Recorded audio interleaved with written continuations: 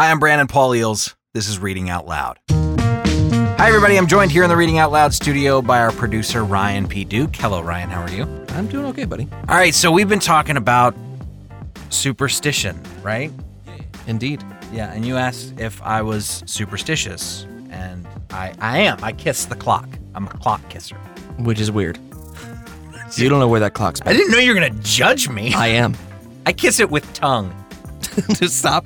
I think Brandon licks you clocks. Kiss the clock and make a wish. So the harder and more sexy you kiss it, This is reaching a point where we have to very carefully pronounce every word. Brandon licks clocks. Clocks. So you're superstitious too, right? Yeah, and I'm uncomfortable with it because I'm a man of science, Brandon. I'm a man of science. But here I go. noticed that by your lab coat. I'm wearing this lab coat because I'm superstitious. It's my This lucky is my lab lucky coat. lab coat. Lucky science. No. Yes. Maybe. So you're superstitious. You're a Yeah. Cubs fan. You have to be superstitious, I'm a right? Cubs fan, so here's the thing. I had a big party last year. Did you know this? I had a big party for the first game of the National League Championship Series against the Mets. I had a whole mess of people over. Not me. I can't help but notice. Well, you and sports have a tenuous relationship. I was busy making out with a clock. It's all right. Go Here's ahead. the thing. Yes, so you I had had a a party. mess of people over. And we're watching the game, and me and my buddy Chris were sitting next to each other real close, basically the entire game. We're both diehard Cubs fans, and they lost. They lost every game of the National League Champions. Right. National League Championship Series last year. Yeah. They got swept right out. It was the worst thing ever. And me and Chris never really talked about it. Mm-hmm. We didn't see the next game together, or game 3, or game 4. The second they lost that one game, we basically decided we should not occupy the same space together while viewing the Cubs. Right. Because It was clearly our fault. we're making them lose. We did it. Is it narcissism? I believe it's a form of narcissism. I think it's having this faith beyond ourselves, beyond our immediate ability to affect our direct experience. You know, the Cubs are people that I don't know, I don't hang out with. I want to. They seem like they have a lot of fun. But I have no direct experience on whether or not Anthony Rizzo gets a hit. Right. I don't have any effect on that whatsoever. Sure. Doesn't matter what pair of socks I'm wearing. Doesn't matter what time I get up to pee. Doesn't matter if Chris and I are sitting next to each other while watching the game. They will perform how they are going to perform, with or without my effect. Are you sure? No. Here's Unless It's About Me, Part 3, Hide and Seek, by Ryan P. Duke.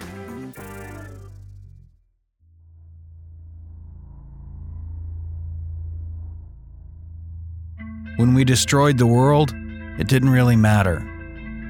Some mourned it, but it was short-lived, because we're eternal. The nostalgic recreate it. They build it piece by piece.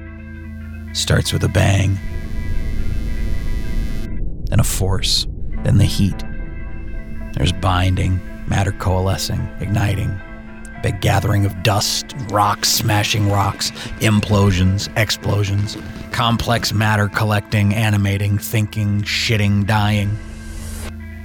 The trick is to wink it all out before it solves the riddle. Summer nights were spent with our backs on the cold green metal of a cable box, home base for our games of tag. 38, 39, 40, ready or not, here I come, Mary would call, her voice buzzing the vinyl siding behind my head. I can see her run in the opposite direction and almost make a run for it before I consider my opponent. She's sneaky. She likes to run out of sight and then hide and wait for someone to run for base and then beat him there. That's her game. And it's better to wait to see if somebody else goes for it and then sneak in while she's distracted. The best part of this hiding place is the mulch. If she's near, I'll hear her crunching before she sees me. I sit on my heels and press my back to the concrete, watching for movement through gaps in the spiky bush leaves. Next to me is a window. Past wood slats, I can see a family room. An empty couch tinted blue by the TV set. Legos are scattered on the floor. I scoot a little closer, wanting to see inside. Wanting to know, are they like me? They live in my neighborhood. What are they watching? Are they separated too? Is this where they visit mom or dad? How many kids? But I can't see anyone. I think maybe if I were against the wall on the opposite side of the window, I could see more. Shadows cast into the dark room from a brighter room out of sight. A kitchen, maybe. Late dinner. What are they having? The blue shadows are lively. Perhaps big gestures, a family that talks with their hands. I don't need to see it. I know. I hear Mary curse and suck wind. I peek out from behind the bush to get a better look.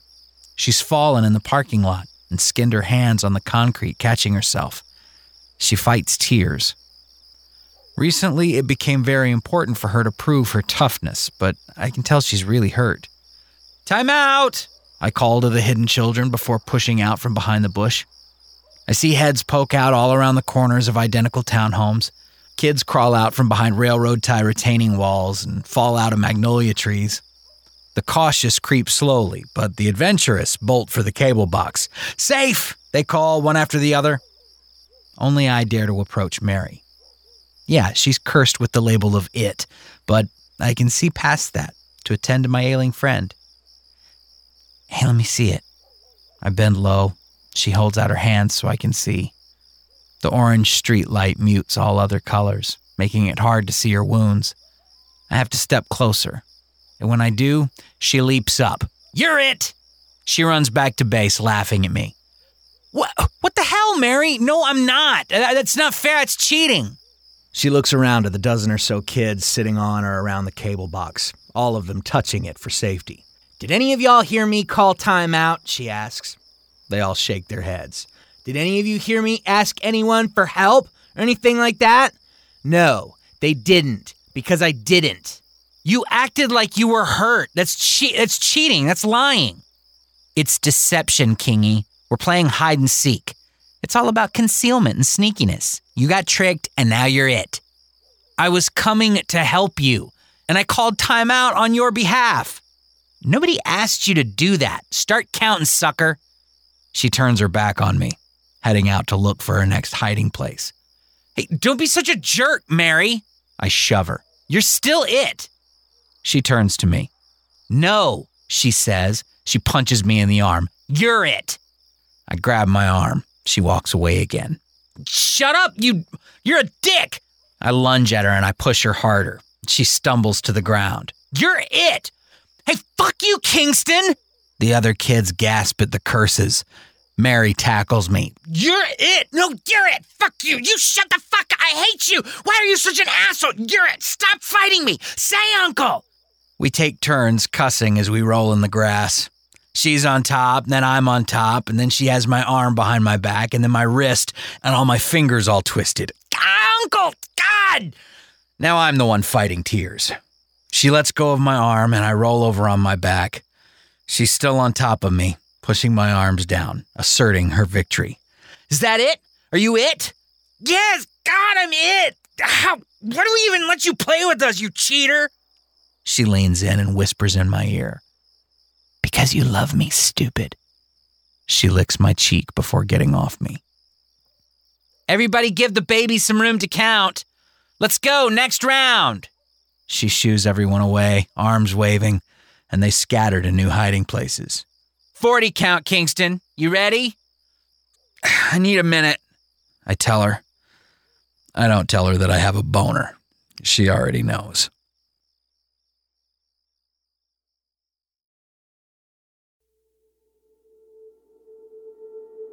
It doesn't matter whose fault was whose, or who hurt who worse, or who got custody of what, or property of whatever, whatever. She left him, he fought it, and now she lives elsewhere, and he's alone. Sometimes with me, sometimes without me, in our old home filled with his new pre-owned and reupholstered furniture. I can hear him, late at night, pouring Svedka into a plastic Bears souvenir mug, the ice plunking the sides. He doesn't cry, but he has his way of breathing heavy, It's not a sigh, there's no vocalization, it's just pointed, heavy breathing, forcing the air with high velocity through his flared nostrils, over and over, as he sits there, alone on his denim couch watching ESPN on mute. We would watch a lot of TV together. All sorts of stuff. We'd watch the Miss America contests and we'd judge their teeth like horses. They're all the same on the inside, he'd tell me. We'd watch American Gladiators and we'd root against the contestants. It's funnier when they get squashed, he'd say. More true to life. Little dude getting beat up by a rigged game. Sometimes we'd watch romantic comedies, just the two of us. It was my idea usually. I had a thing for Meg Ryan. He'd turn it on and he'd occupy himself, with something else, but occasionally he'd look up from balancing the checkbook and offer commentary. Always right around the climax. Oh, come on! You see how they look at each other? Holding eye contact for that socially unacceptable amount of time. Now, they might leave it all unsaid, or if the director is a total pussy and lets the writer call all the shots, they might say something right on the nose, and it's going to be about finding each other or finding themselves in another. It's always something like that. Seeking something that's been hidden or out of reach, or finding that it was what they always had all along and they just didn't recognize it or reach it or see it until this other person came along and showed it to them. She's now found and he's found, and before everything was lost. Let me tell you what they found. They have found their greatest tragedy. And these two finally hold each other. Yeah, there we go. Just like that. From staring too long now to hugging too long. Come on. You're grown people, not poorly raised teenagers. Let me tell you, son, they are embracing their greatest tragedy right there. They're holding the thing that'll harm them the most, because it always ends with pain. And whether it's by choice or by death. Old Meg and Tom here, they have put on their cowboy hats, straddled the bomb, and now they are riding that puppy to their demise. Make no mistake, son. Love is loss. Love is holding your murderer close and thanking him for accepting you for you, and all the while waiting for the knife behind your back to pierce your kidney. Either that or it's staring them in the face as they waste away and turn cold, depart this earth. Anyway, that was a funny movie, though. Short. What else is on? I'm Godzilla. I'm this force of nature, destroying not because he must, but because he can't help himself. The buildings beneath me are made of matchsticks, and the cherry blossoms pop and explode under my feet, and the buildings catch with a whoosh, but it's not my fault. I don't mean it. I was just trying to catch the train to Osaka. When Mothra attacks, I duck, but it's too late. She licks my scaly cheek and I am beaten. I crash to the earth with a scream and a blast from my atomic ray, popping more cherry blossoms, setting ablaze more buildings. The people wailed for help. They buzz like gnats in my ears, and I swat at them before I realize that these are prayers. I don't speak Japanese, but I can understand. They are mine to save. Mothra dives at me again, but she misses this time, and at the last second, I reach and grab her leg.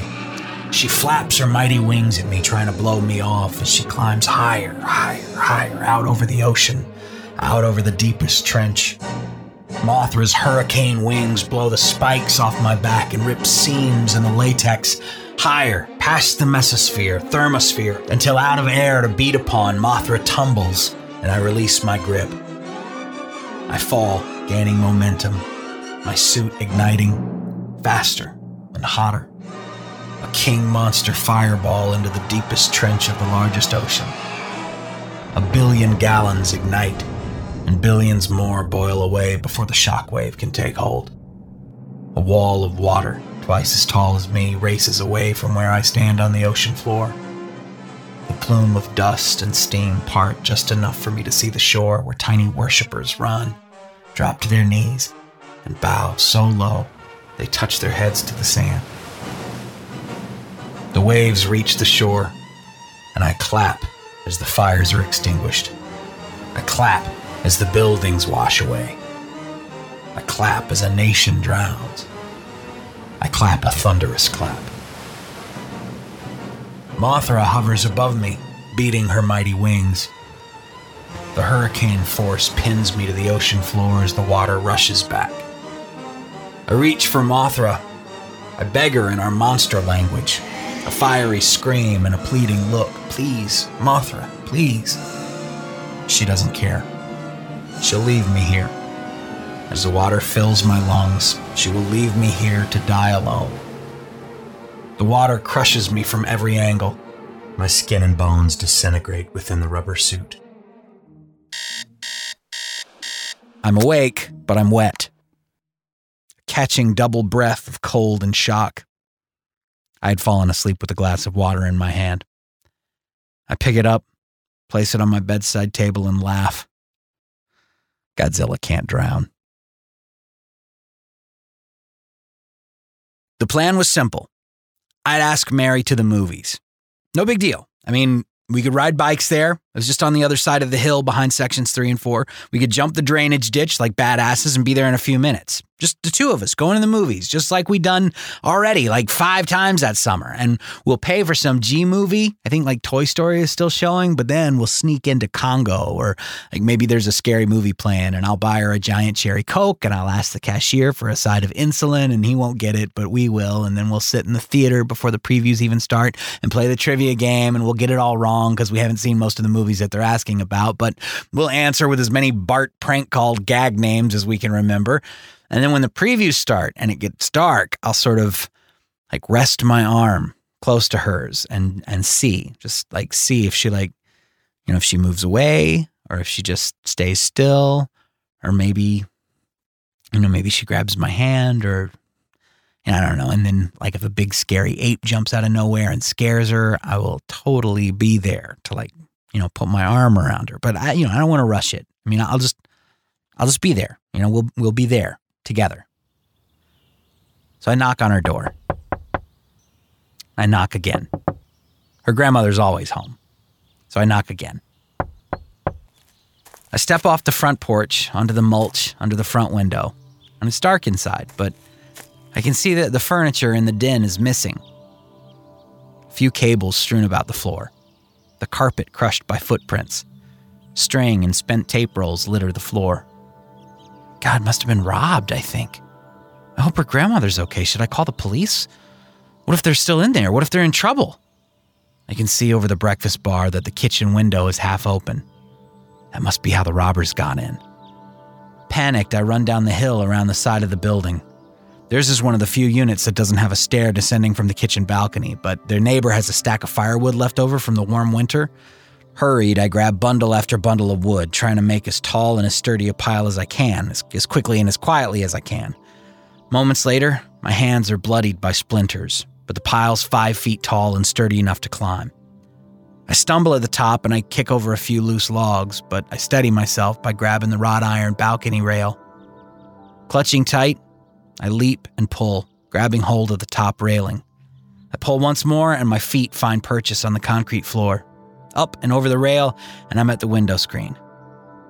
Inside, I can see that they took everything, even the kitchen table.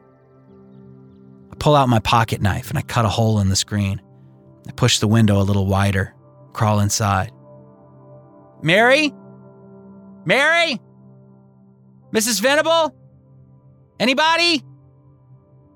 Run upstairs, I check her bedroom, her grandparents' room, open closets. I run downstairs, more closets, cupboards, down to the basement, frantic, nothing. Back up to the living room, nothing. There's nothing, it's empty. It's all gone.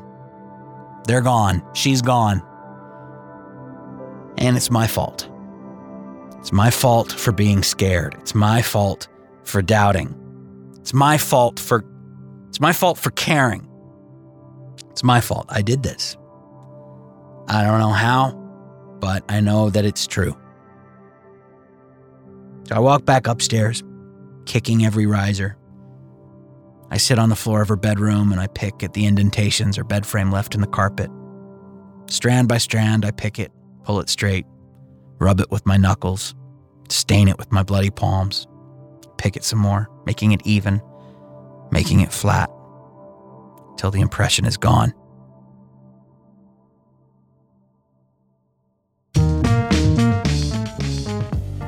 Unless It's About Me, Part 3, Hide and Seek, by Ryan P. Duke. Reading Out Loud is produced by Ryan P. Duke, Scott Miner, and myself. Our sound designer is Scott Miner at Lucky Dog Audio Post. Our editors are Gwen Fulcher and James Tania. Our editorial consultant is Simon A. Smith. Our social media manager is Gwen Fulcher. And our reader-in-residence is Eleni Papa George. This episode is sponsored in part by pledges from Randall Anderson, Pat Duke, and Will Mitchke through Patreon.com. If you enjoy the show, please visit patreon.com/readingoutloud and pledge your support. That's patreon.com/readingoutloud. Also, be sure to check out our website, readingoutloud.org, for more information about the show and to listen to past episodes. While you're there, follow the links to like us on Facebook and follow us on Twitter @TeamROL. Next week, we'll be back with a beautiful story from author Erica Price, who we absolutely adore. You won't want to miss it. For all of us here at Reading Out Loud, I'm Brandon Paul Eells. Thanks for listening.